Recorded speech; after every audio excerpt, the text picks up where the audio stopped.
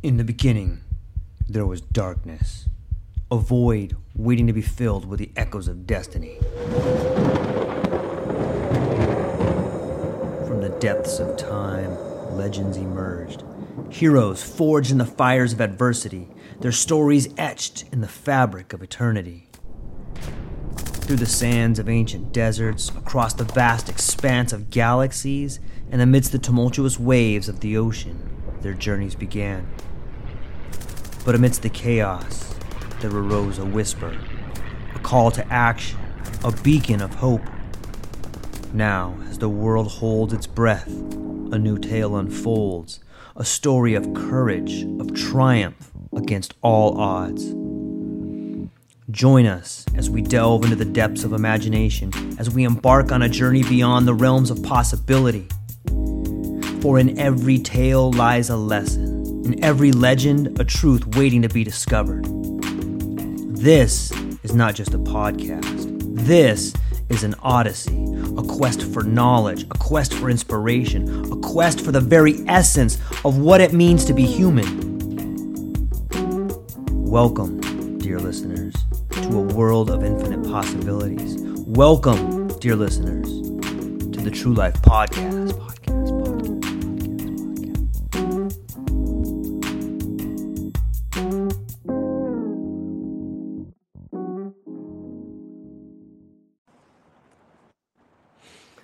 All right, ladies and gentlemen, welcome back to the True Life Podcast.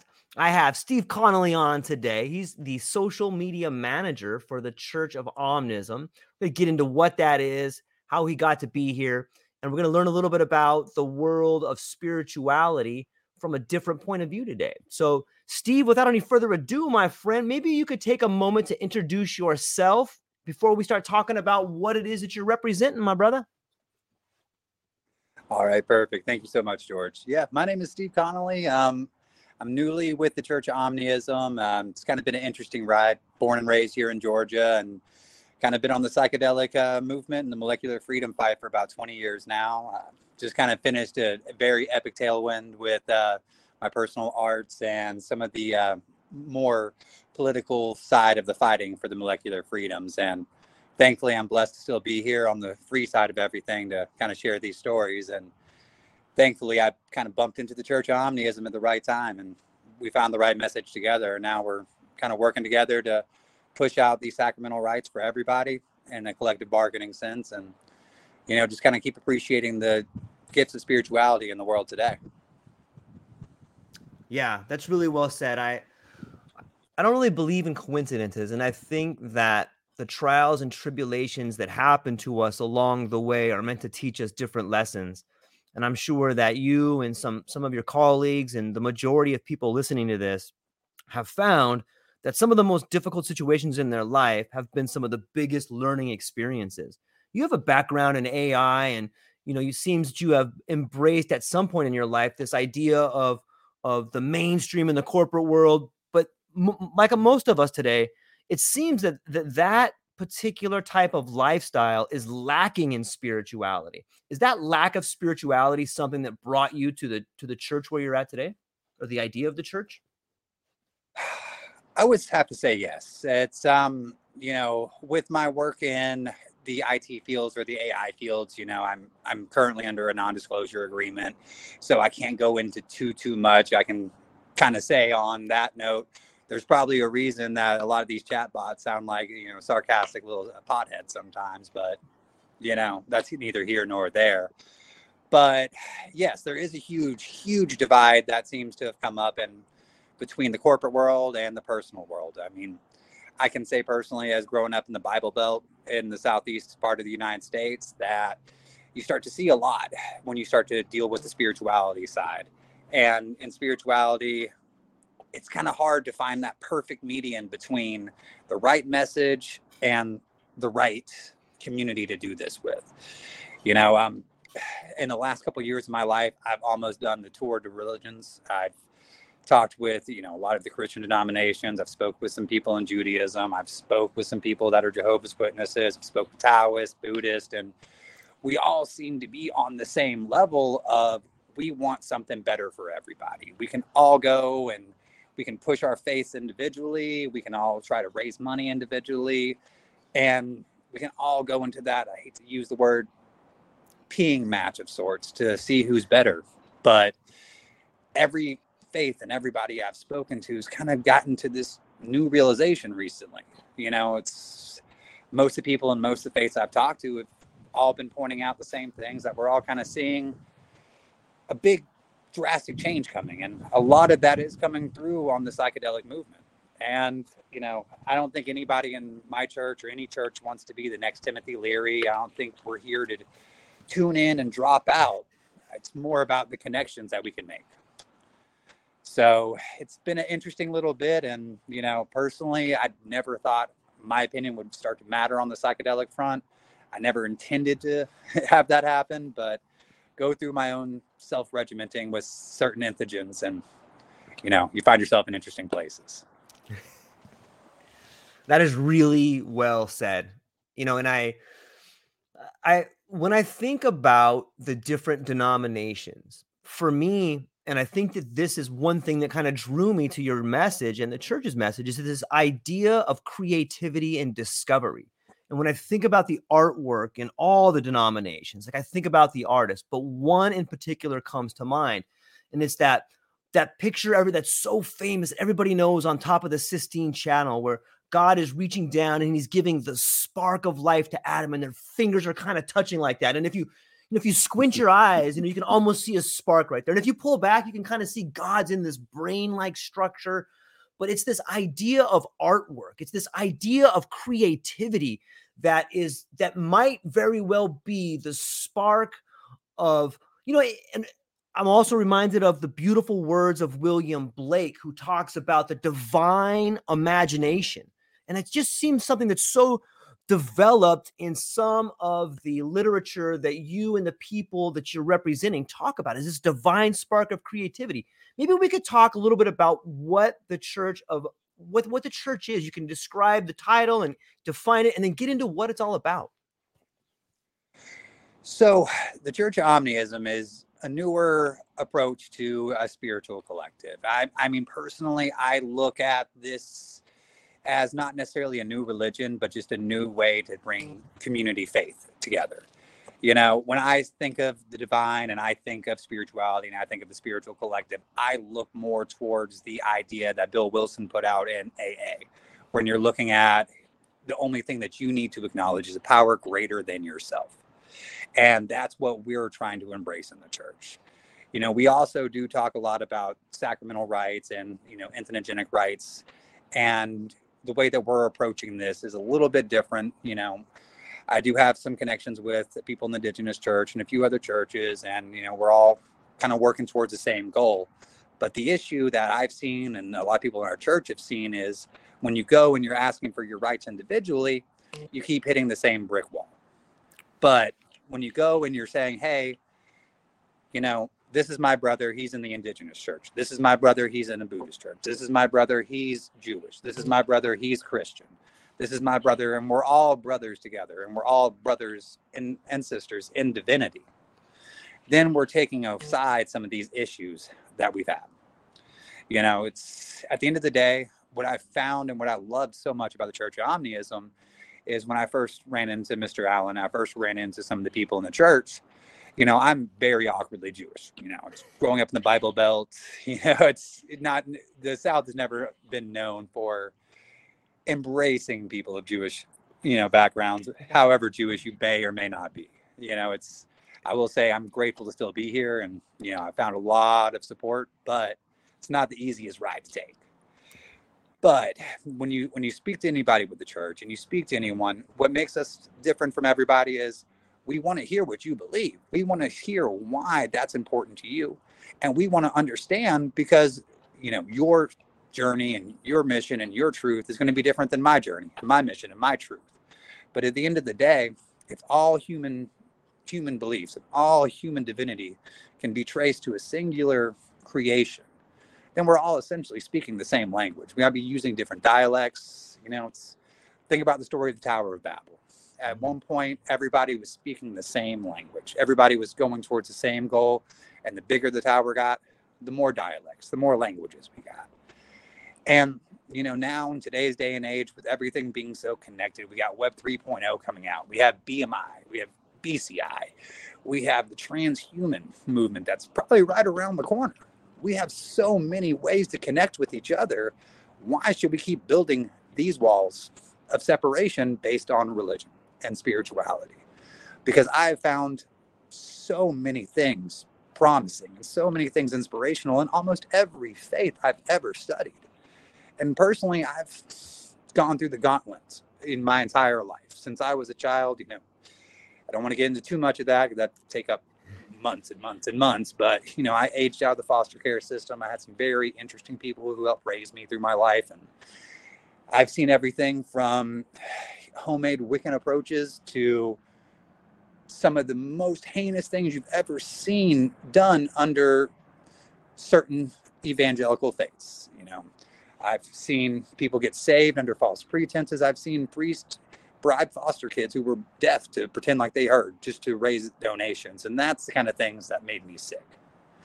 But I've also seen some beautiful, beautiful things where people just stepped out of their way to help their fellow man. And that's kind of where we at the Church of Omnism are trying to come in.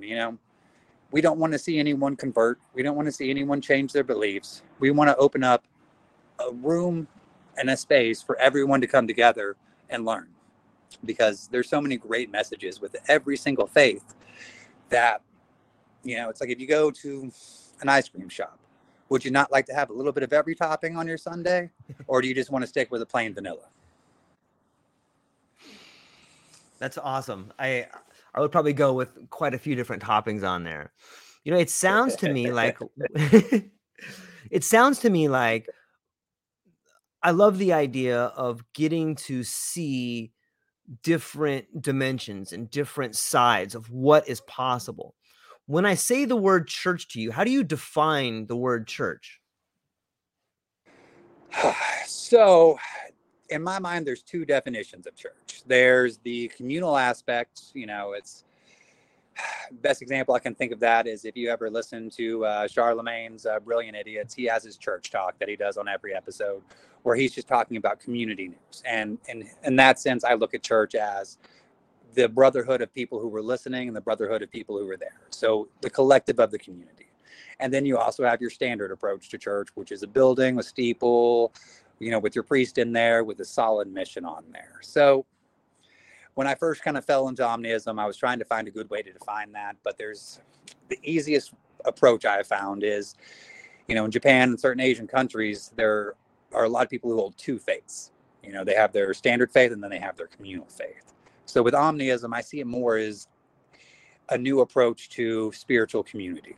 Just because, we live in such a huge world today, like just in the part of Atlanta I live in, just on my street, there's so many different faiths that are there. So many different faiths are represented.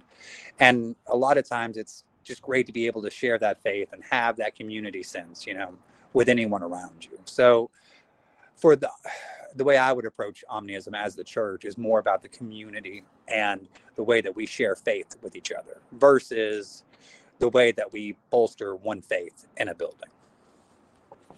That's a good answer. It harkens back to this idea of a community gathering where people can get together and solve problems and talk about things. And it seems to me that there's almost a recipe for destruction in churches. And that recipe is like one part, lots of money, one part power. And it seems that when churches grow to a certain size, like these influences just coalesce and it corrupts the very foundation of what the church was built on. Like, what is the church's strategy for making sure that those things don't happen? Honestly, we try to stay open and transparent as possible. You can go online, you can find our EIN, you can look us all up. We're not hiding anything.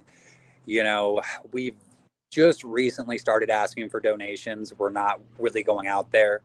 If you look at anything we put up, we're not preaching a prosperity gospel. I hate that. I hate the prosperity gospel crap. And that's just been something that's bothered me to the core of my being. It's, I'm an ex-used car salesman. I'm probably one of the better salesmen you'll run into. And if I wanted to, I could go and I could get on GPP or I get on public television, I could really start hitting people for the donations. I could Billy Graham it out, have AC in my doghouse, and have a private jet. But that defeats the whole point. I mean, and I'm not trying to bash on any particular pastor or priest at any point, but spirituality and community healing and community engagement should never be about the money. And if you look at any of us in the Church of Omnism, we're not rich. We don't have private jets. We don't have AC in our doghouses. And we are honestly just more some of the most curious people you'll ever meet. We have a great sense of humor. I mean, get on our website. We're making jokes about Kool-Aid because obviously we look like a cult. We're not.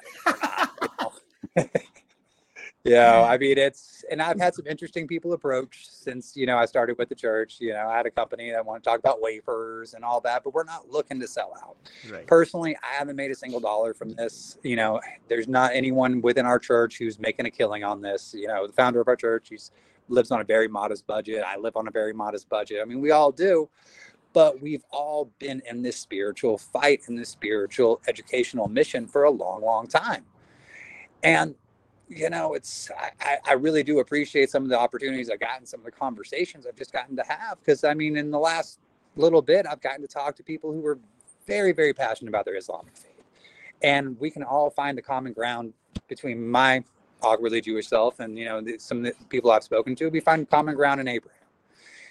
I start speaking to people who are Buddhist, and we can find common commonalities just in the moments of serenity we find in meditation. So if you speak to anybody who's a member of this church or who works with this church, you'll see we don't want to tell you what to believe. We don't want to tell you what you're believing is wrong. I mean, honestly, I would love to learn anything I can from somebody who's willing to take the time to sit down with me. And that's what this is about. It's a learning experience for the community. And just we happen to have came around at this time of the psychedelic renaissance. And these entheogens do bring a lot of spiritual opening and spiritual connections together. So it just seems like the right time and the right place for not necessarily a new religion, but a new approach to spirituality. Yeah, I really like the way you said that. A new approach to spirituality is something that I think is desperately needed. And it's been something that's been maybe either hijacked or taken away from people, and people are urgently finding a need to reconvene in that space. And it seems that psychedelics do bring about this need for connection. And if you look at the way mushrooms grow, for instance, like they're always connecting new parts together before they have a new fruit coming out. And it does seem, would you say that psychedelics are something that, what's the church's attitude towards psychedelics? So officially, we recognize the benefit of the sacrament, and as there's a lot of other churches that are pushing for their sacramental rights. I mean, we're doing everything we can legally, and we're doing that as privately as possible. So personally, I can say with psychedelics, I see barriers get torn down. I see the ego get torn down, and I see when people are on psychedelics and people are using these entheogens and they're using these sacraments, I see the bare soul and the essence of humanity in that. And there's something beautiful about being able to say, hey, look at this world that's constructed around us. Look at all these bougie illusions that we put up. Look at all the crap that we've done to, bolster our own identity. And let's take, a molecule, let's take a sacrament, let's take these entheogens, and let's tear this all down to where we are just in the bare essence of our humanity. And let's share that moment, because there's something that you can find in those moments of what would be perceived weakness and perceived, just perceived weaknesses. There's so much strength in that. When you can go and you can take these entheogens and you can say, hey, I feel comfortable enough to tear down everything and make myself bare to share everything, is when I say you see true divinity. I like that. It's perceived weakness sounds a lot like vulnerability to me. And it seems to me that the only way we move forward through our individual lives or through a community or through a state or a country or a spiritual endeavor is to become vulnerable. And, regardless of which faith people practice, it seems to me that the Ariadne thread that runs through them is this idea that there can be no salvation without sacrifice. And that, to me, that means that we must be willing to sacrifice some of our ideas that may not be healthy for us. And maybe they're healthy for us, but not other people. And that's the sacrifices that I kind of see when I was reading through some of the church literature. Like, you guys are calling for a lot of celebrating creativity. And I think that that is something that people can come together and do. And I think that there is sacrifice in creation. And I'm wondering, what do you think the relationship is between sacrifice, salvation, and creativity? I know that's kind of a big question, and you can take it however you want to, but I think that there's some things in there that would help amplify some of your ideas. No, and that's a really great question. I mean, honestly, with salvation, you have to sacrifice something. And I can personally say I've sacrificed a lot in the last couple of years just to have my salvation of sorts. Sure. But to be able to go and find this community and be able to go and say, hey, we're working towards a collective good and we're working towards a common good, you have to give away and you have to sacrifice a lot of your own personal endeavors in this. So with salvation, and I'm trying to make sure I don't step on anyone's, fake toes by any means, but in my personal belief, salvation or anything that you would find in divinity is just your own spiritual awakening. And the only way that you can truly, in my mind, find your spiritual awakening is to be willing to let go of all the physical tie downs that you have. You can go and you can be focused on getting the new Bugatti. You can be going and focusing on getting the brand new home. You can be going and focusing on getting the best shares of the best stocks at the right times. Or you can sacrifice a lot of those things just to see your neighbor get bolstered. Or you can do things to see your community get bolstered. I know personally, I've seen a lot of people on the psychedelic renaissance that have sacrificed a lot. I know a lot of people who they're on the front lines of this fight and they're staying in hotels. They're not making a killing. They're not rushing off to get patents on new molecules. And they're going out and they're spreading the word of the benefits they've seen from these medicines or these entheogens. So there's a lot of sacrifice that comes in salvation. And what I've loved and what I've found in the Church of Omnism is the people that, I work with within the church, we are bolstering this mission. We're bolstering this fight, but nobody's asked for a single payment. Nobody's doing anything but trying to share the miracles they found in these entheogens with the world. And we're only pushing to make sure that everybody that wants access, that wants these spiritual connections and wants a spiritual community, has a good resource to go to for it. So, a lot of us in this fight have made a lot of sacrifices, and a lot of us have lost a lot. I'm personally grateful to say I haven't lost too much of my freedoms. I know people who've done years and years and years and years pushing this fight. And thankfully, I'm not one of those. So I've seen so much sacrifice on many sides of this fight. And when I say that, I have good friends who work for, law enforcement, and I've seen the sacrifices that they make. This isn't a fight that's on a blue line anymore. This is a fight that's just about humanity. So a lot of us see the salvation in it. I've been blessed to be able to talk to some people in my state government recently about ibogaine treatments and some of the other interesting approaches that we have coming around just in the psychedelic renaissance. So it's been a crazy, I could say crazy couple of years, at least a crazy pandemic. So a lot of people in this fight have made a lot of sacrifices, and hopefully all those sacrifices end up to be the salvation of a lot of hurt people. Yeah, I like that. I see the same thing happening in a lot of ways, and it makes me curious to see the tool that spirituality can be in a fight.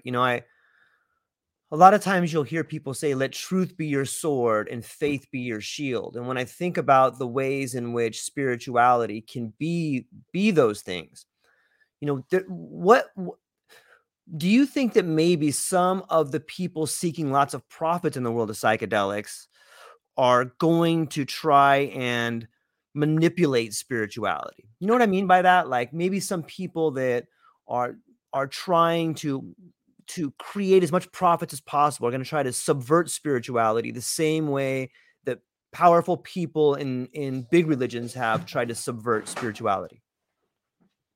Oh, yes. We're going to see that all day, every day. And that's something that we have to, if you're part of this psychedelic community and you're part of this spiritual fight, you have to be aware that it's coming. I mean, we've seen it, for hundreds and hundreds of years in anything that's spiritual.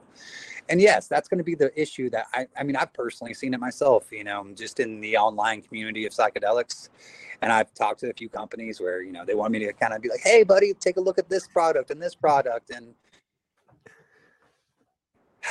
honestly, when there's certain entheogens and there's certain sacraments that just happen to pop out of the ground and you want to come to me and say, hey, look, I have modified this molecule just a little bit and I put it on transdermal patch and it only costs $10,000 to do some therapy and, you get 3 sessions with it. Yeah.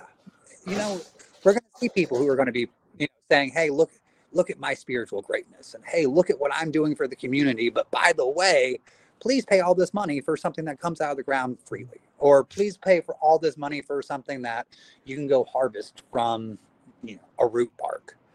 Yeah, I'm speaking to people with the indigenous church just yesterday. And, in my home state, some of the issues that they're feeling with that is, as cannabis gets pushed further and further and further, and George is making some really good progress. I'll say that hands down before I say anything bad. Yeah. But the indigenous church is getting left out. If we're going to acknowledge that they have the right to the sacraments and they have the right to the cactus and they have the first right to the soil, I'm speaking with people of the church and they're not getting one of the first rights to grow, on this soil. So, and the people I've spoke to with that church, they're not looking at it in a profit way. They just say, hey, this is what my ancestors have done. This is what I'm doing. And I want to continue to take this message out. So, I'm not going to say anything bad about the cannabis movement in Georgia because there's a lot of great people on that fight. But right now we're watching the profiteers go up, fall, and, just keep hitting the wall.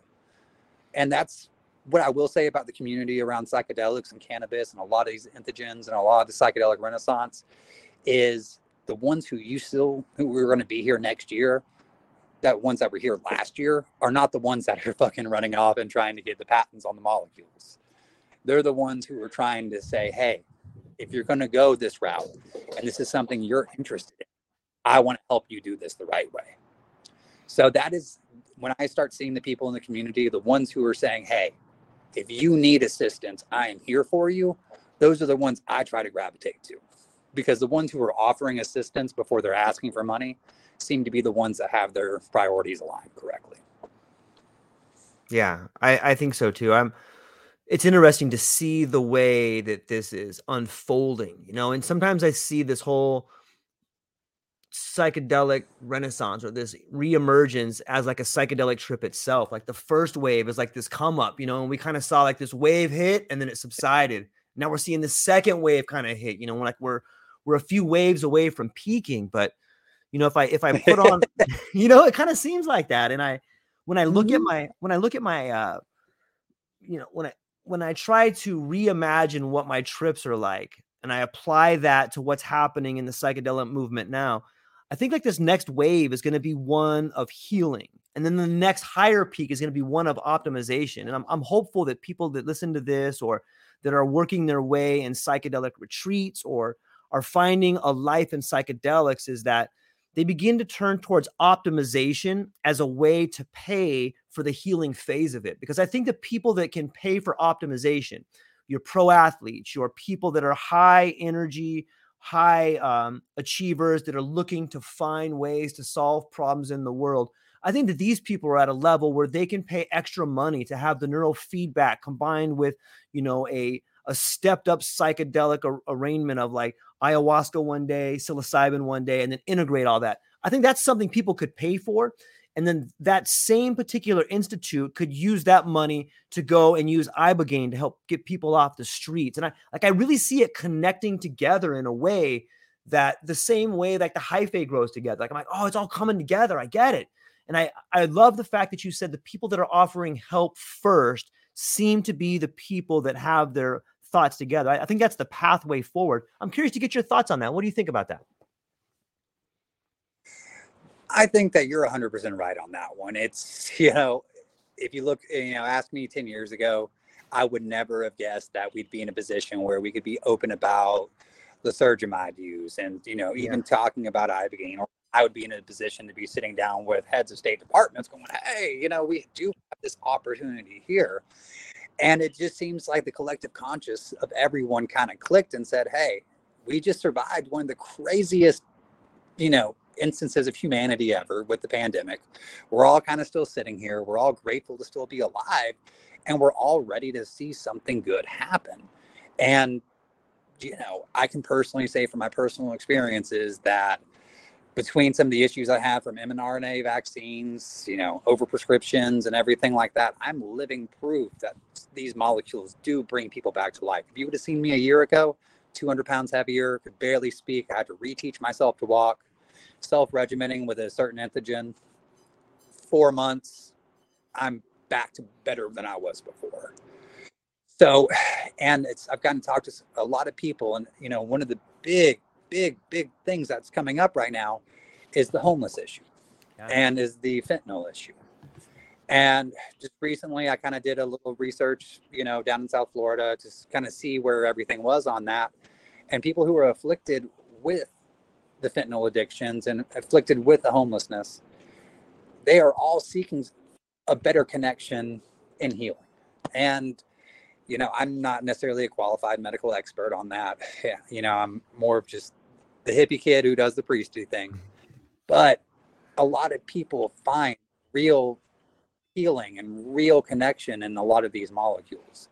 So I think after everybody survived everything that we did, we all kind of were worried about flus and everything like that. And we're all kind of seeing these tangible, real results with a lot of these entheogens.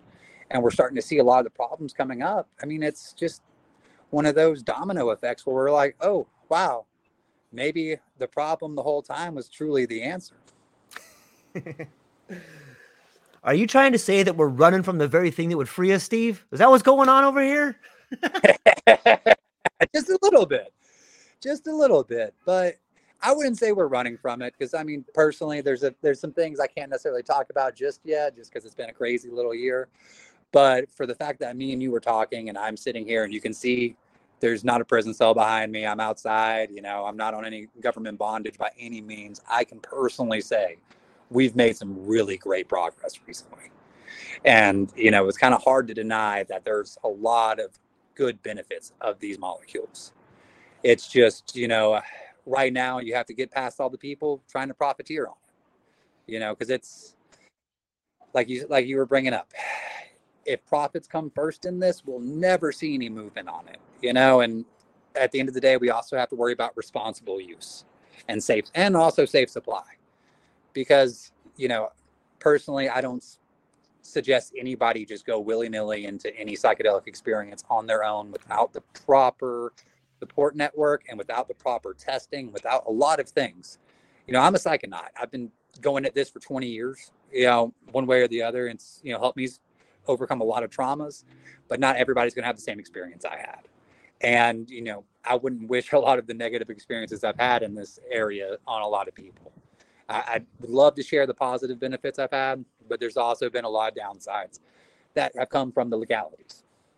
So, we have to find that mix between profitability and, community growth. And that's kind of, I think, where the next few years are going to lie. There's been some new devices and, brain-computer interface. There's some new technologies. There's some new software coming out I've taken a look at that just seem great, where you can have a very small investment and do the proper monitoring of, yourself through these psychedelic experiences.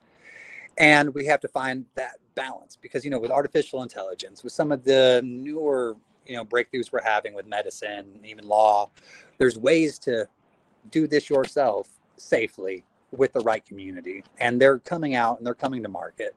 So, personally, and, as for the church, we're not suggesting anybody go buy anything. We're not suggesting anybody go buy certain chemicals. We're not saying get online and do anything like that because, honestly, you can't trust everybody selling anything online. But if you sit back and you pay attention and you see who is pushing for the community betterment and you give it the time, you'll see the right way to go in these areas. Yeah, that's really well said. It's about responsible use and healing and the relationship they have towards each other. And I want to talk a little bit more about this idea of relationships, because I think while we often hear about sacraments in church and government regulations, what people never talk about, or at least not that often or not enough, is this idea that what we're seeing in the psychedelic space is this building from the ground up. Like if you look at the Federman protocol or some of the work that he's done, we're really seeing the science, at least some of it, being farmed out to the people on the front line, some of the psychonauts, some of the people that have been in the game for, 50, 60 years. And you're seeing a lot of like citizen research happening. And that there's a relationship to building from the ground up found in the church, found in spirituality. If we go back to the beginning of a lot of communities, no matter what part of the world you're in, you saw a relationship between community spirituality building a government. And so that leads me to my next question, which is, what is it like for someone who is now in the spiritual community going and sitting down with a state leader to talk about laws, to talk about what could be for healthcare, to talk about solving the homeless problem? How are you received by the government officials being an official from a spirituality place? This is my experiences with that have been very minimal, but they have been, amazing on that. And I got to sit down with someone from my state behavioral health department, and we were kind of going over some of the, we did get awarded like $636 million from the opioid settlement. And, just having the chance, with my educational background and just some of my life experiences to even have that, amazing. And, just being able to say, hey, look, Mexico's doing great things with Ibogaine. You can look at some of the treatments. We're looking at very low cost on there. And just to have the opinion heard and just to be treated as someone who matters in that is an amazing experience. Because honestly, as being someone who is essentially raised by the states, from a very young age, I've seen the way that these contracts go out and they get farmed out. I don't even want to get into the way that foster children are farmed, because they are farmed like no other. And I think that if we had not just had the pandemic, if we had not just seen all the fraud that we've seen, because if you start looking at the states that are still trying to claim pandemic dollars and their fraud that's just being found everywhere. State employees that were collecting pandemic unemployment while still on the clock. I think a lot just kind of got brought to the surface. And I think a lot of people's intentions are now fully known. You got Big Brother, you got the American surveillance state, you have all the aggregation of everyone's personal data, and you can't change that. If the government wants to know what you've been looking at online, they hit a button and they know what you're really about now. And I think, we can be afraid of this advancement and this honesty that's coming out, or we can embrace it. So, it's been amazing to have the conversations I've had. It's not like I got approved for anything. But for me to be able to go from targeted under, government investigations at a younger age, or what would be considered, activism today, to being able to sit down and say, hey, why not Ibogaine? Why not disomorphine? Why not a kratom taper with tianopine in there? And to be heard, there's answers there. And I hate to say that maybe the old problem is the best solution. So it's been interesting, but like I was saying earlier, and the people in the government and the people who are really trying to help people, they see the difference from the profiteers and the people pushing for community betterment. And I know I haven't asked for $1 yet. My church hasn't asked for $1 yet. We just asked for, people's attention and their time. And that's really what we're pushing for right now is, collectively, the church is pushing for everyone's sacramental rights. Me personally talking about Ibogaine, me personally talking about disomorphine, those are all my personal opinions that aren't necessarily reflected on the church. But I do see I've seen the front lines of the fentanyl fight, and it's sick, and a lot of these people who are afflicted with fentanyl addictions, their hang up is the molecular hinge. They need that to keep going, and they have nothing else to really grasp onto. So a lot of what I find spiritual and the way I want to approach a lot of this is kind of based on the 12 steps of AA, just because, that is a beautiful program. You know, not trying to say that anything about AA today or, tie that in with the church, just those 12 steps are a really good spiritual foundation. And the way that I approach omnism is the same way that, AA approaches spirituality, just understanding that there is a power greater than yourself.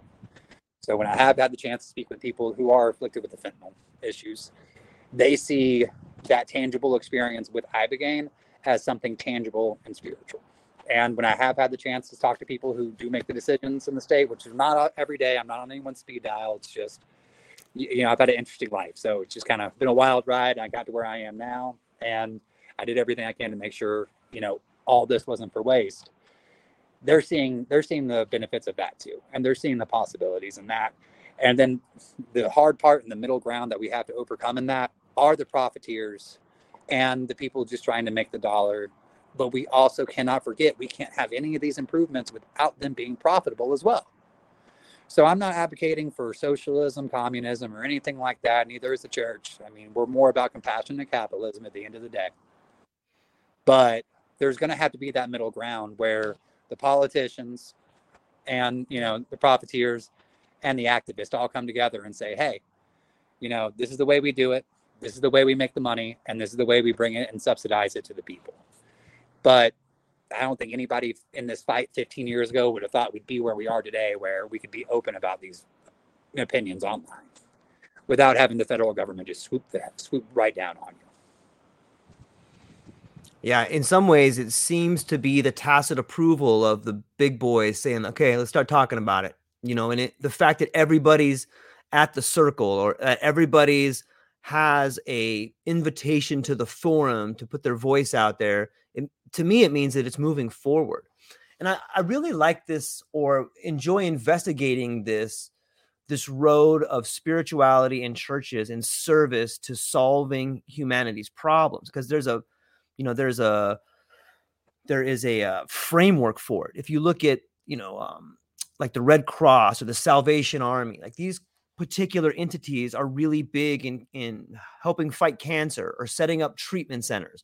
And there's no reason why, say, like the Church of Omnism couldn't be, or there's no reason why, like, the Church of Omnism couldn't be something that set up ibogaine centers, or they could be something that worked towards the benefit of healing the problems of the past that people are suffering from. And, I do think that there is a lot of commercial potential, and there is a lot of evidence going forward that says we could fundamentally change the amount healthcare costs by adding to the solution ibogaine or psychedelics or entheogens into the mix. And if you look at some of the stuff coming out with your story, or if you look at the article that was recently in Spanner, which I think is Cody Sparks' online magazine, is, this idea that 5-MeO-DMT is actually beginning to show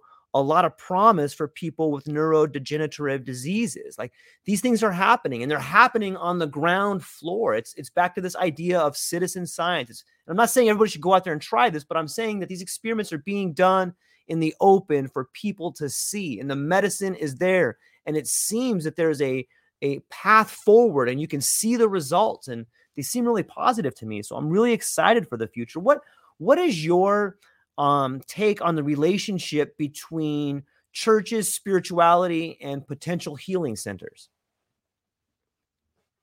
So just officially, the church, we do push for the religious rights under, sacramental use under responsible adults. So we are not officially pushing anything towards healing or medicine at the moment. Personally, I do see, and me individually, I do see a lot of potential with ibogaine and a lot of potential with a lot of these new molecules. But officially, the church is about their independent rights of everybody. So I just have to make sure that's understood. We do support people's entheogens. We do support people's religious liberties. But no, I mean, 100%. There has to be a connection, between all three of those things. Between the community aspect, between the healing aspect, and between the spiritual aspect.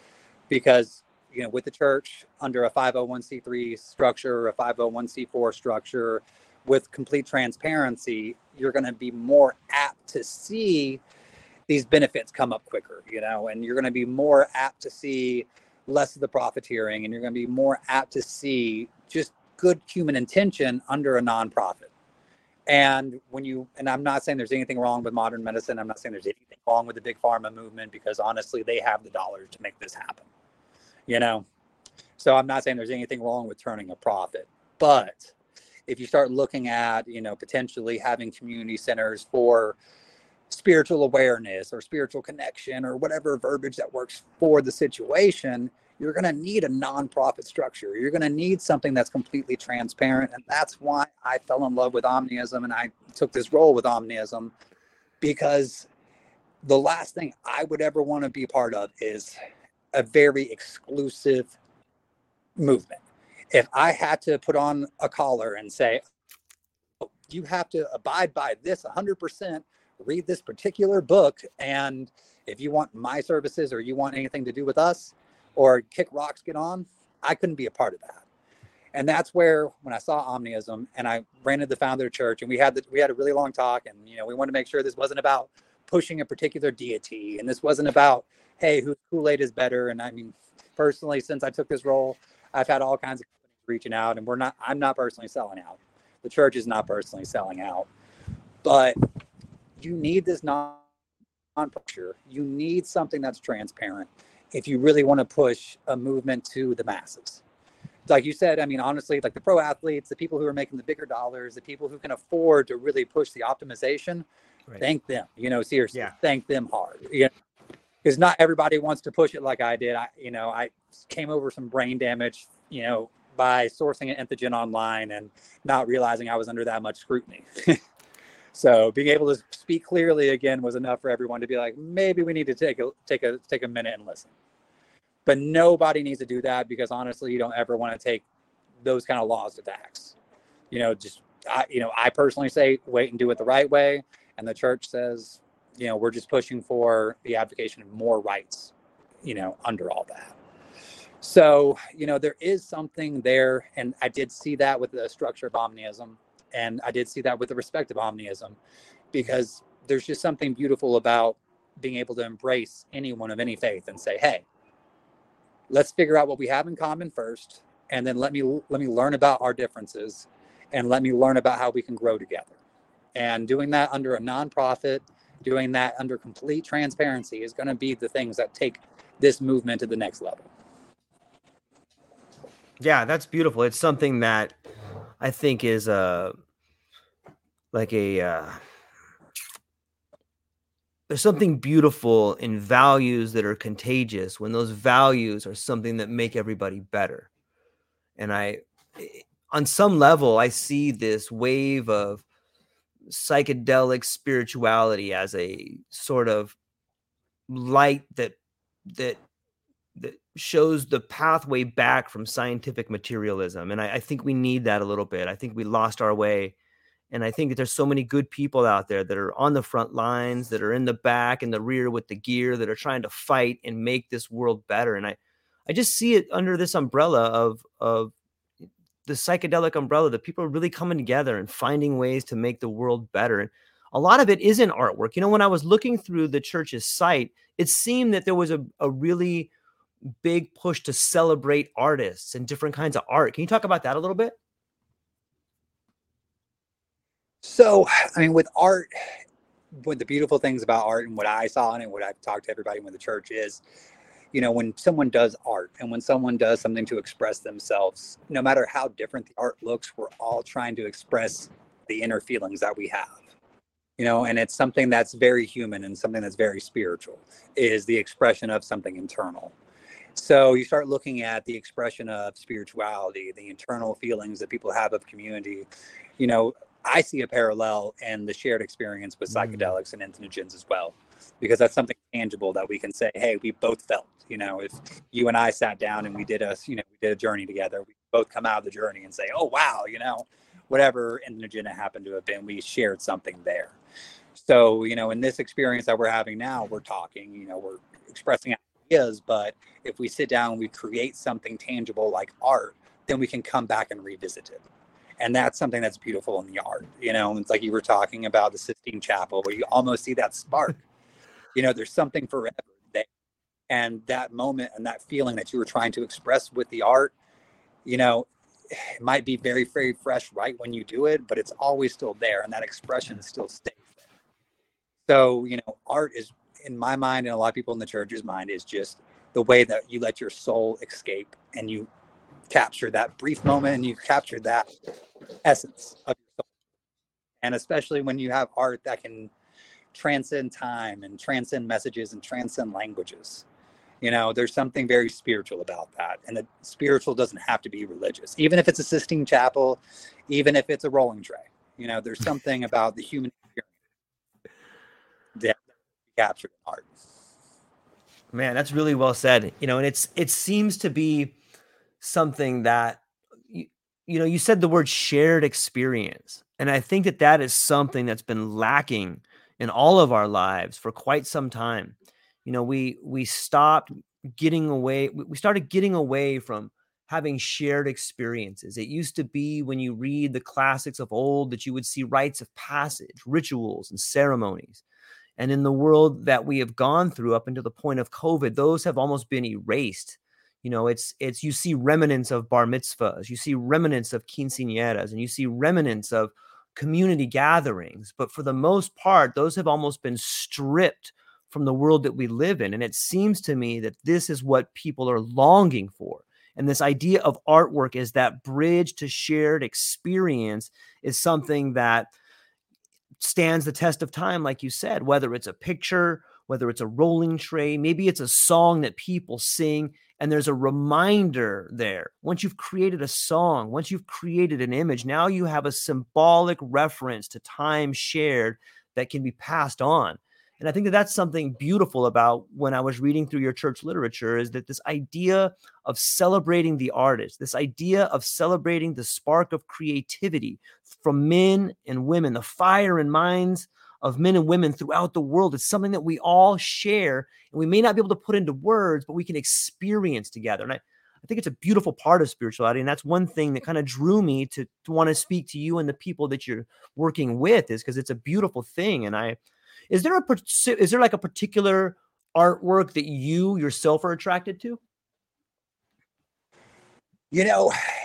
I wish there was. I wish I could say, hey, that there's something, tangible every day that strikes me the same way.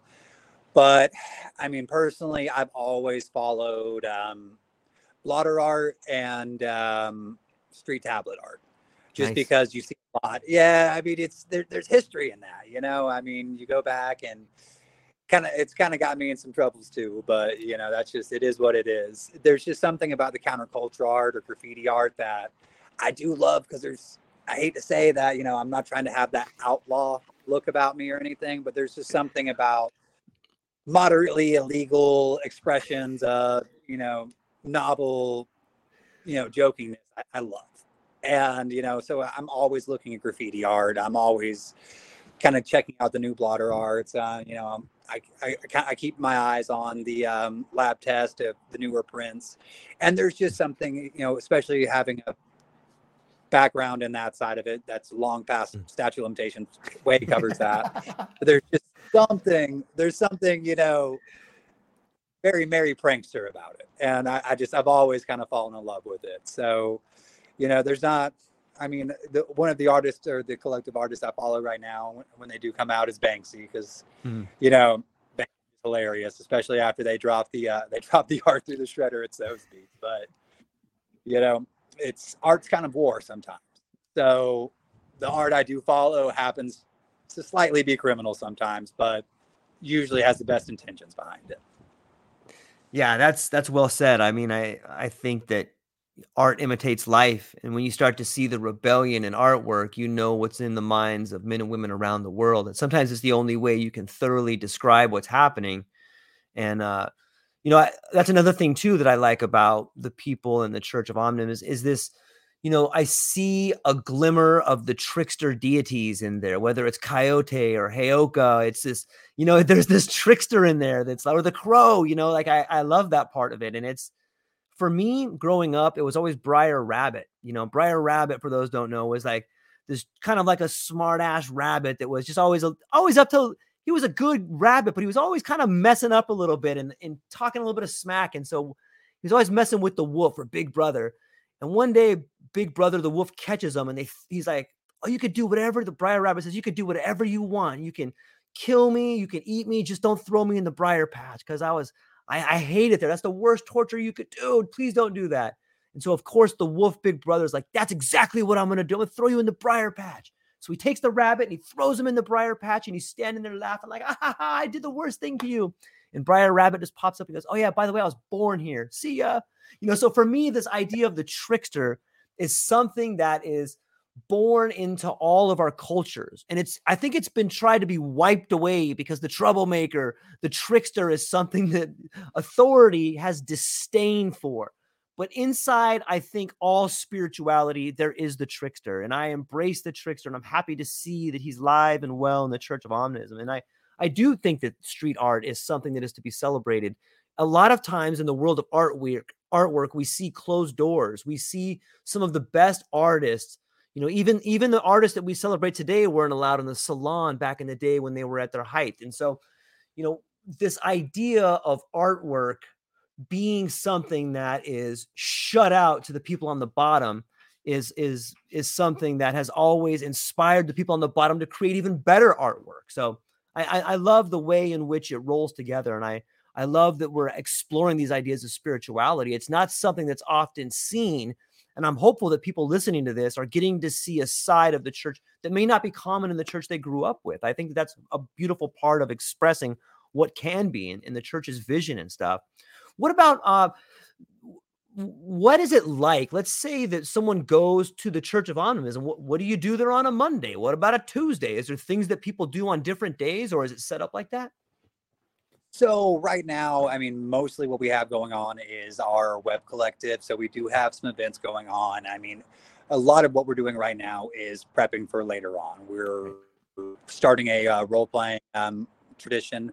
I actually have some good connections here locally with people who love their tabletop games, who are involved with law enforcement. I see a way to do community involvement, just because as cannabis gets legalized, as we're pushing some of these ideas, and I'm personally pushing some of these ideas outside of the church, for certain molecules, we're going to have community involvement, because you can't go in and say, let me disrupt the fentanyl trade and not involve the people selling fentanyl, without getting shot. There's some money. There's nothing in the works yet, but there's a lot that goes on with community involvement. So where you're going to find right now, if you get in with the church, you're going to find a lot of online forums. You're going to find a lot of online support. But what I would like to say to anybody who's interested in the Church of Omnism is, you don't have to leave whatever church you're affiliated with now.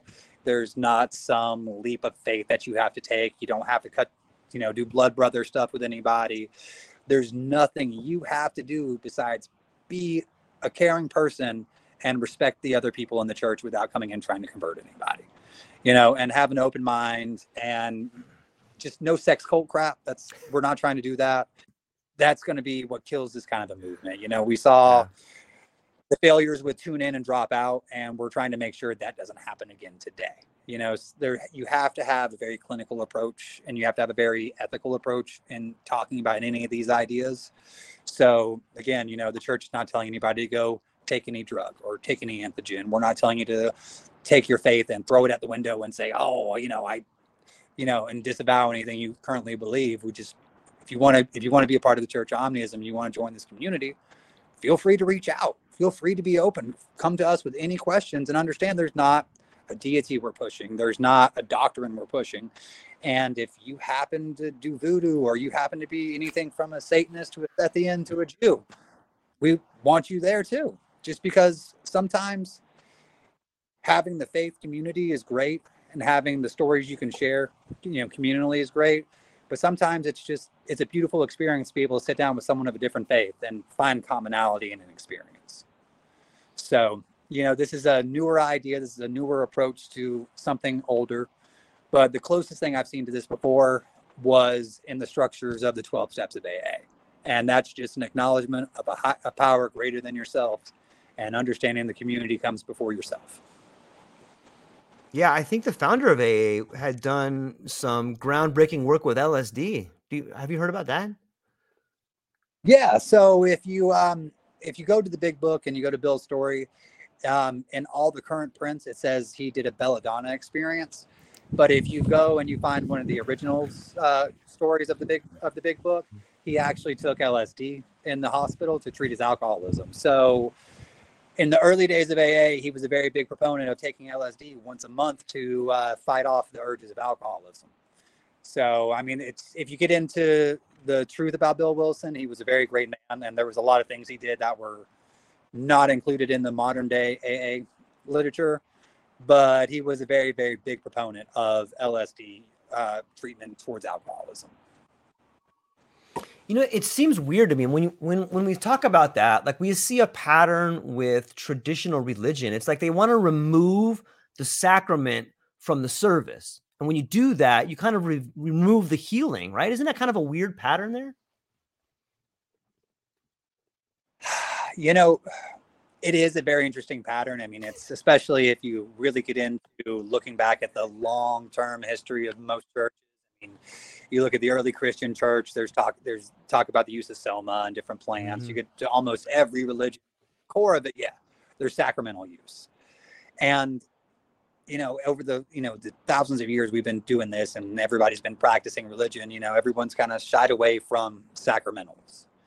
So I wouldn't personally say that, hey, there's some big conspiracy out there from any major religion or body trying to stop people from moving forward with anything. Just because personally, from my experiences in the Bible Belt recently and having my opinion be heard and a lot of other people's opinions being heard, everybody's very pro changing something.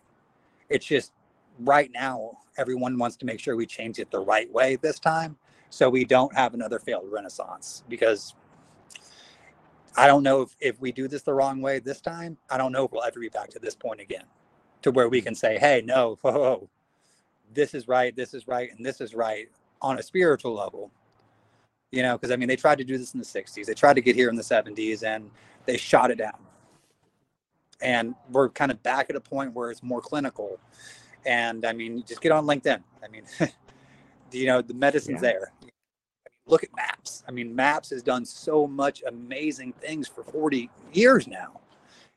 This is a lot of work in progress. So yes, there's, if you get to certain people and certain religious groups that maybe preach certain prosperity gospels, they don't want to see some of this happening because they would rather have a monopoly on the spiritual feeling and the community feeling, and that's probably a very small minority of the spirit of the people in spirituality and religions today.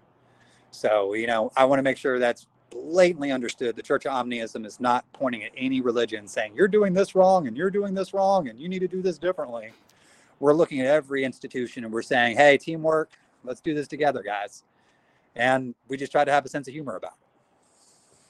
Yeah, that's a beautiful part of it. I was listening to Gabor Mate. I probably pronounced that wrong. Gabor Mate's recent interview with him, and one of the things he was talking about is this idea that one of the things we take ourselves so seriously. Like, it's like we think that we are like this. We must be serious. This is a serious thing. Go be serious. And a lot of times you should be serious, but to forget your sense of humor in a world without humor sounds like a prison to me. And it seems that on some level, people have stripped humor from the communities that we're into. I talked to a lot of people from Oregon and from Colorado that are, experimenting with these new ideas because the laws have been changed there. But I don't get to talk to a lot of people from the Bible Belt. How is this world of emerging psychedelics and entheogens being thought of in the Bible Belt? So what I can say personally, without stepping on over too many lines on this, is publicly, we're not California. Publicly, we're not Colorado. And publicly, we're not Oregon.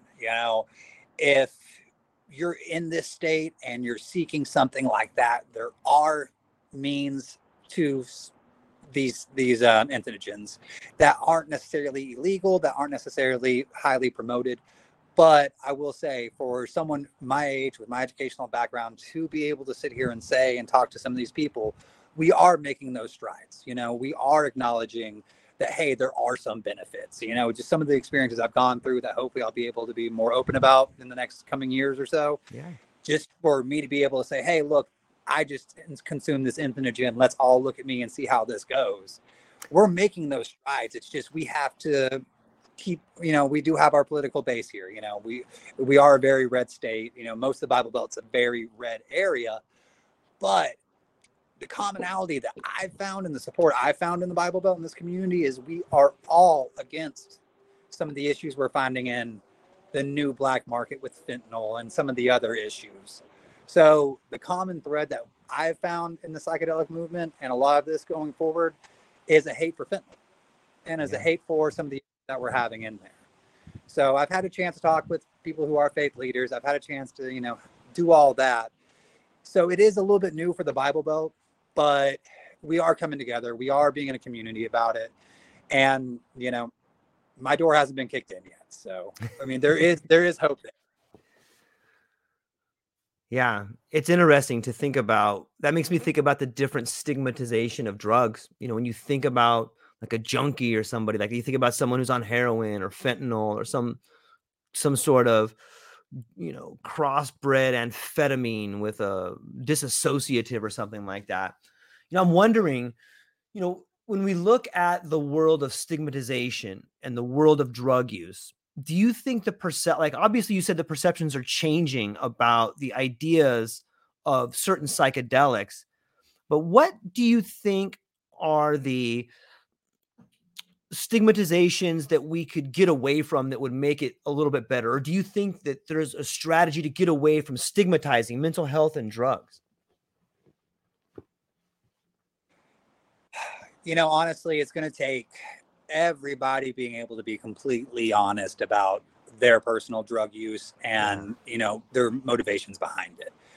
Just because, right now, especially in the Bible Belt, we do have a lack of primary care physicians. We do have a lack of psychiatrists available, and we do have a mental health crisis, and what a lot of people call mental health issues could be untreated ADHD, untreated depressions, untreated trauma. And, personally, I see the stigmatism coming from you're going to someone licensed to treat your issue, or you're going to someone trusted in the community to treat your issue. I am from Georgia, so I do happen to know a lot of people who do use black market amphetamines. I don't myself, but a lot of these people do not want to go to the psychiatrist. I went down that route, and it wasn't the best route for myself, just because you get red flagged all the way up to treat their ADHD. Instead of going to the psychiatrist and having to jump through the hoops of doing all that, they treat their ADHD with black market amphetamines. I'm not saying that's the way to go, but there's where the stigmatization comes from. Yeah. If you look at the guy who's mixing a couple crystals into his coffee in the morning, he's a drug addict. You find the college kid who's popping 100 milligrams of Adderall for the finals, they're a dedicated student. And where there's no ground in that, So I can see why the person who takes the black market, route, because they don't want to have their personal file flagged with all the prescriptions, goes that route. I'm not saying that's the route to go, because anything you do with a black market supply, you don't know exactly what you're getting. So never go that route if you don't have to. But, that's kind of where the stigmatization lies. I mean, I can personally tell you, I've taken a lot of kratom, and I still do take a lot of kratom to treat some of the sports injuries I've had, because honestly, with my background, if I go to a primary care physician and I'm like, dude, my knee's blown out and my shoulder's all messed up, and I might need something for my pain, they're going to look at me and give me some Advil. So, I've been leaning towards kratom, for my pain treatments. So it's a really tight rope to walk in, especially with the lack of medical professionals available, the lack of, mental health professionals available, and the way that we have a lot of these very common chemicals scheduled. You can go right to the store right now. You can get all the alcohol you want, which alcohol is not necessarily the best treatment for anything. But if you wanted to have something to pick up your energy to help treat your ADD, you got to go through all the red tape. So personally, it's the means to get the medicines or the chemical solutions you see that might work for you, as where I see the stigmatization going. Because at the end of the day, it's, you go to the doctor, back in the pill mill days, and they pump you full of Oxycontin, you're a patient. You go to someone on the street and you buy your Oxycontins, you're a junkie. So it's really about it, whether you have the prescription or not, for a lot of it. But then, like I said before, I'm not a medical expert on that one, but that's where I do see that line being drawn. Okay, so if we stay on that train of thought, the Adderall versus, the guy that gets a little bit of glass or something like that, and you have the Oxycontin from the doctor versus the stuff on the street. Doesn't it seem like there could also be that same divide with psychedelics? Like the guy with the money can go get a treatment. The guy on the ground, he has to go buy something illegal.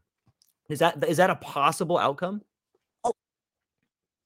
Oh, 100%, because we do have the ketamine treatment available down here in the South, and I've looked at them, and I'm not saying there's anything wrong with the ketamine treatments. I just, personally, for me, MDMA antagonists just aren't necessarily something I'm looking to explore. But the price point it blows my mind. It blows my mind, because we're looking at thousands and thousands of dollars for a few treatments when, we go back to talking about my friend Swim and, what he was doing back in the day. It's that much money, that much capital put those same treatments. You're looking at a couple ounces. So, it is about the profiteering, and it is about the sourcing on that one. And yeah, so we have to find that middle ground. And it's, I was recently watching a really good podcast. I had Rick Doblin on there, from MAPS, and, they're talking about the MDMA FDA trials coming out. And he had a really good point. We do have to make sure, as those things come out, that the proper avenues for therapy are there, but we also have to make sure it's affordable and we can get these benefits to people. So right now we are an amazing point in society where, folks like us can sit here and go, well, these treatments are well expensive, but, that means we're getting somewhere. The FDA said 24 months for psilocybin and MDMA to go through their trials.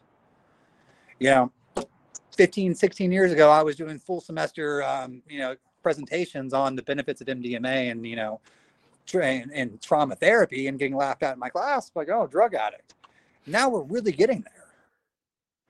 So, it's a beautiful day when, we can sit here and be honest about faith collectives and our sacramental rights collectively being bargained.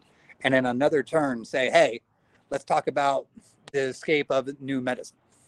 And let's talk about what is actually cost effective and what is actually going to make a change. I wouldn't, 15, 16, 17, 20 years ago, I had a bumper sticker on my truck that said drug laws create criminals. And I was wondering why I kept getting pulled over. And now we're sitting here and these opinions matter. And it's a beautiful day to be a part of. It's just, we have to make sure on the spiritual front, and the people who are doing this on the medical front, the people who are doing this on the legal front, that we're doing this the right way the first time. And we're not just jumping out willy-nilly, because that's what will screw up a movement and screw up the progress that we have right now. Nobody needs to see another tune-in dropout. Yeah, that's well said. And I think that there is some crossover between what you're doing at the church and accepting everybody in, and not only accepting everybody in, but inviting everybody in. And the same way you spoke about big pharma, the guy at home that's a practitioner, and all the different heads of state, whether they're state or local or government, and the guys that have been working on it for years. It seems to me that same message that you guys at the church are amplifying is the same message that we need to the community to solve all the problems there. Mm-hmm. Oh yeah. And, that's why I fell in love with the Church of Omnism, because, I had some interesting personal trials and tribulations of sorts. And it's, my passion was kind of seen, and, I kind of had some nice nudges towards, spiritual work. Right. And I didn't want to exclude anybody in this. And yes, I've been very, very vocal for the last 20 years about the benefits I've personally gotten and the trauma I've personally gotten over with the use of entheogens.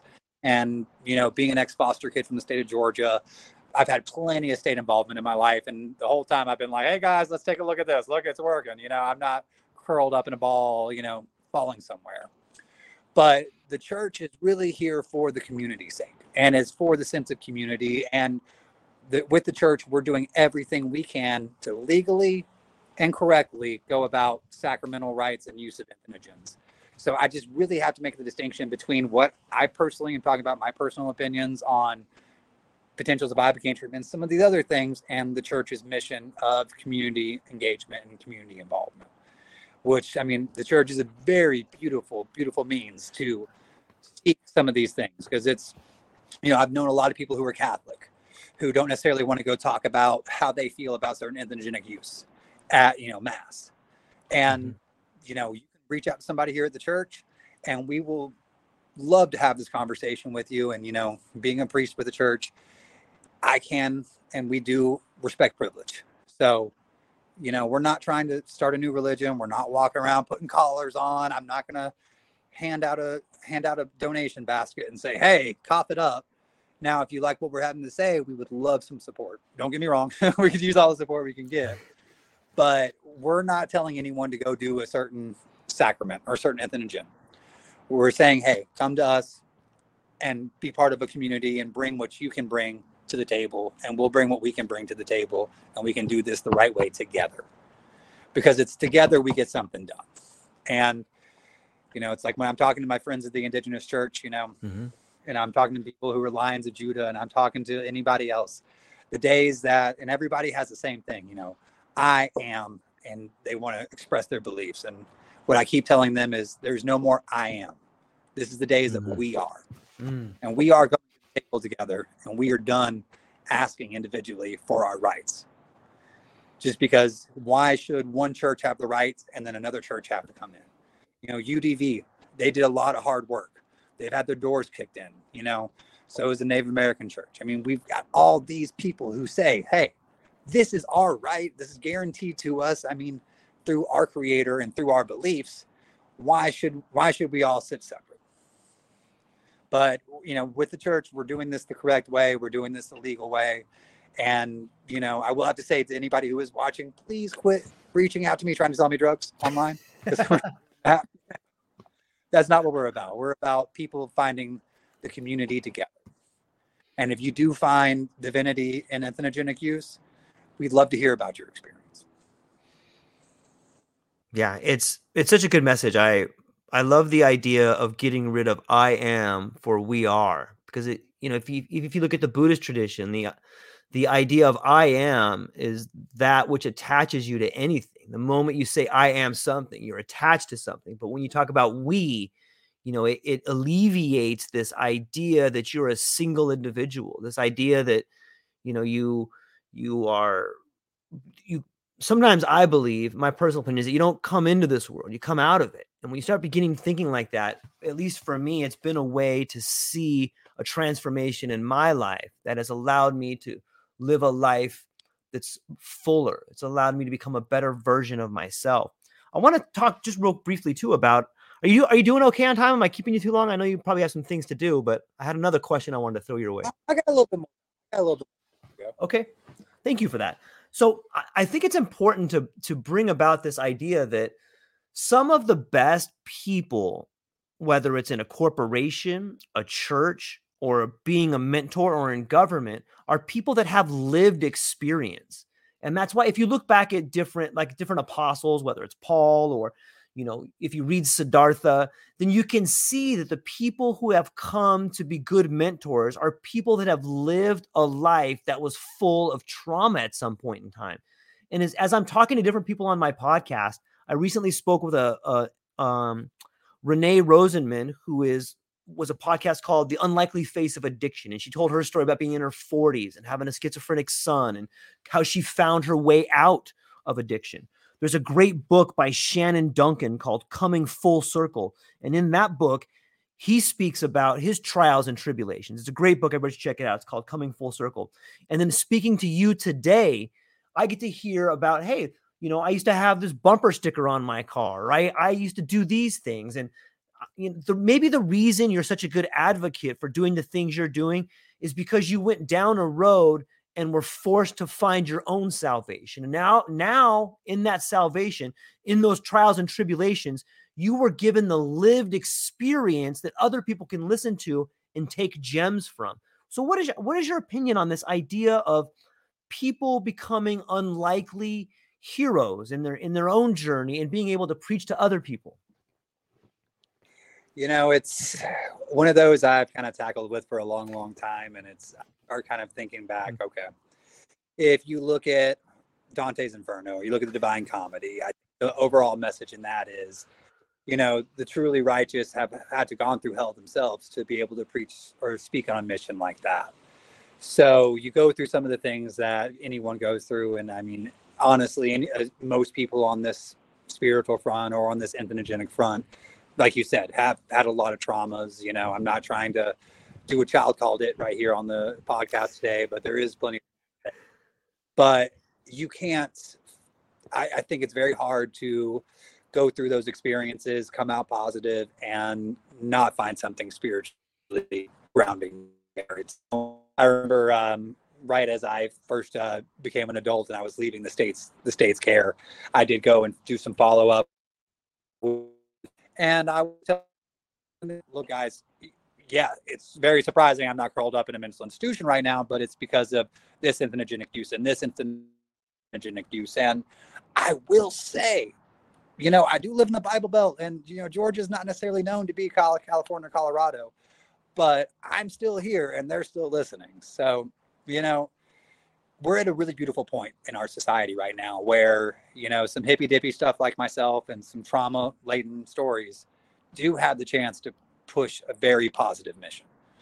And, I'm grateful for the experiences I've had, because I would rather be here where I am today saying, hey, look at what helped me get here and look at what I did overcome and look at what we can do together, versus a profiteering standpoint where I'm sitting back going, oh, wow, there's a lot of promise in this new product. Let me get on board and let me get the right salesperson on there and let me push this right molecule.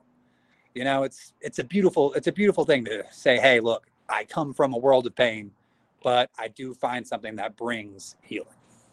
So it's essentially just finding something good, and something, even in the most horrible things, you have to continue to find something good. And a lot of people who've experienced a lot of trauma continue to do that. So, I mean, it's a blessing to be able to find something positive, especially with a background that is covered in a lot of negative. Yeah, I think that is something that I have found admirable in all the people that I hold in high regard, is this idea that they've gone through like this mini apocalypse. And I got good news and bad news for everybody. The good news is, or the bad news is, that you may not have gone through a mini apocalypse. And the good news is you're going to go through a mini apocalypse. I think that and when I look at the world that we're in today, I think that I often say things like, and I talk to people who use this same phrase as above, so below. And I think that those of us who have already gone through, are going through, or about to go into this mini apocalypse, you can see it manifesting in society. And so as it kind of gives you the courage to know that, hey, there's a brighter day coming for those people that have been through this apocalypse in their own life. They have the foresight to understand, yes, it's going to be painful, but I've been through this before. And I think that's what lends people the power to have words that land in the minds of the others. It's like they're speaking from a point of lived experience. And I think I just wanted to bring that up because I see that in the story you tell, and I see that in the book that Shannon wrote, and I see that in a lot of the guests that I've been speaking with. And it's interesting to begin to see the certain things playing out that have been being told to you for a while. I don't know if that makes sense, but I wanted to share that with you. Mm-hmm. No, it makes perfect sense. And that's something that's been a beautiful part of what a lot of people I've got to meet, and sounds like a lot of people you got to meet, is, a lot of us that are here pushing a lot of this that aren't sitting here with a, SKU scan, being like, hey, buy this product. Yeah. We're coming from a point of a lot of pain, but we're coming typically when you see us talking, we're happy people. We're, glowing to some degree. And it's not because of a single molecule, not because of a single evidogenic use. It's because of a community that's been embracing these kinds of experiences. I mean, in my personal opinion, the rapture is truly someone's own spiritual awakening, and I can say that I found my own spiritual awakening years and years ago, and it was a very horrible spot to end up in. I wasn't at the best point, but I did find community and I did pull myself back out of it. So, anyone who's listening that's in a rough spot, I can tell you personally, dude, if I'm still sitting here and I'm still talking to you and it's not on a prison phone call, there's hope. Just, you got to do it the right way, and you got to stay positive. Yeah, that's well said. I think that is a great way to look at the rapture, or look at a spiritual awakening, is finding the courage in yourself to take that next step. Everybody I've spoken to has known someone that has died from fentanyl or died from poor decision making on some level, be it the scars from abuse or self-loathing or whatever it is. Like, we've all known someone, or probably multiple people, that that are no longer with us. And I think it's important to note that just that one step forward every day, if you can make yourself 1% better, if you just wake up and say something like, today I'll be 1% better, and that 1% is me going outside and sitting in the sun, or that's me going for a walk, whatever that 1% better is the idea that you can make your life better by 1% every day. In 100 days, you'll be 100% better. In 300 days, you'll be 300% better. And pretty soon, you're going to be the light that shines on the path for other people to move forward. And so it's awesome, man. I really am enjoying this conversation, and I think it speaks volumes of the people you're surrounding yourself with. So I hope people take the opportunity to go and look at the links in the show notes. And as we're kind of landing the plane here, Steve, I want to give you some time to maybe, if you were going to summarize what it is about your journey and what the church would really hope to see happen in the future, and where people can find you, like maybe you could begin on that process. So, I mean, personally, I never actually saw myself in a position to be doing a spiritual line of work. And, through a lot of the trials and tribulations that, one day, if you want to sit down and have another conversation again, we can get into that. And of course. Take me months to go into all that. I can just say that, for the last 10 or 15 years, I've been advocating a lot for foster care rights, for, a lot of education. I've been doing everything I can to help make sure that youth coming out of the foster care system don't hit some of the snags and tangles I did, because, the trap is not the best way to fund yourself. I can tell you that right now. Yeah. That's something way, way in my past. So right now, I mean, obviously go to omnism.church. We're very vocal there. We have a Reddit page. I mean, there's great places to reach out. We're going through a lot of more of the base work that we need to get done to start moving a lot of these things. So in the next year or 2 years, you're going to see a lot more of us. So, as of right now, we're not trying to go out and make the biggest wakes publicly, because we're trying to get the right foundational work done first. So, I mean, if you're on LinkedIn, just look up Steve C. the Church of Omnism. You'll see Inspector Gadget. That's me. And you can always reach out to me there. You can always reach out to me directly to the church's page. And I mean, we're really just trying to build that community first and see where it takes us there. If you have any questions for us, if you have anything, please reach out to us. Please do. Because I mean, honestly, I love talking all day. So, I mean, we're pretty open, we're pretty transparent, and we're pretty friendly, and we like to joke. So, as long as you come to us in a place of respect, and we will always treat everyone in a place of respect, then you're already a part of the community, essentially. I love it, man. I love it. Ladies and gentlemen, I highly recommend you go check out the page. If you want to get a real glimpse of what the Church of Omnism is up to, if you want to see some of their philosophies, and if you want to see what the future could be like, and you want to see their definition of spirituality, go check it out. Go to the link, play around on their page and reach out to them because they're really friendly people. I think they have a fantastic message, and it's really been a fantastic time talking to you today, and I really appreciate it. So that's all we got for today. Steve, hang on a second. I'm going to close down the podcast, but I wanted to talk to you after. So ladies and gentlemen, I hope you have a beautiful day. I hope the sun is shining, the birds are singing. I hope you love yourself and you love everyone in your life, and the world's preparing a miracle for you. That's all I got. Aloha. All right. Thank you, guys. Aloha, everyone. Thanks for taking a moment to hang out with me in the True Life Podcast. I truly appreciate it. If you're taking some time to listen to this, whether it's your first podcast with me or you've been with me the whole way, I truly want to say thank you from the bottom of my heart. Additionally, I would like to try to inspire everyone. The world is a crazy place, and if you listen to your heart and you take some chances, I really think the world will unfold in front of you in ways you can't imagine. I've been doing the podcast for about 5 years. Last year, I decided to take the plunge. Well, circumstances dictated that I took the plunge, and I did. I've begun working on the podcast full-time for almost a year now, and it's been so rewarding to me that I would just want to try and inspire other people. If you have a dream, if you have a vision, follow the voice in your heart.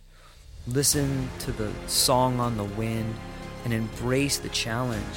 I think you're strong enough, you're smart enough, and you're good enough to make your dreams come true, but you have to believe in them. And I truly believe wholeheartedly that if you take a chance, a real chance on what is possible, then your dreams will unfold in front of you. Uncertainty can be a monster. It can be something that we run away from. But much like fear, if you stand in front of it, it's not that big of a problem. I know everyone listening to this has a dream and a vision, and I hope you all conquer it. And I want you to know it's possible. Take baby steps and move towards it, and you will get closer to it. Your relationships will be better. Your life will be better. And you know what? You deserve it. You're an amazing person. If you get a moment, go down to the show notes. If you can, support the show. Thank you so much for being here. Now let's get to it.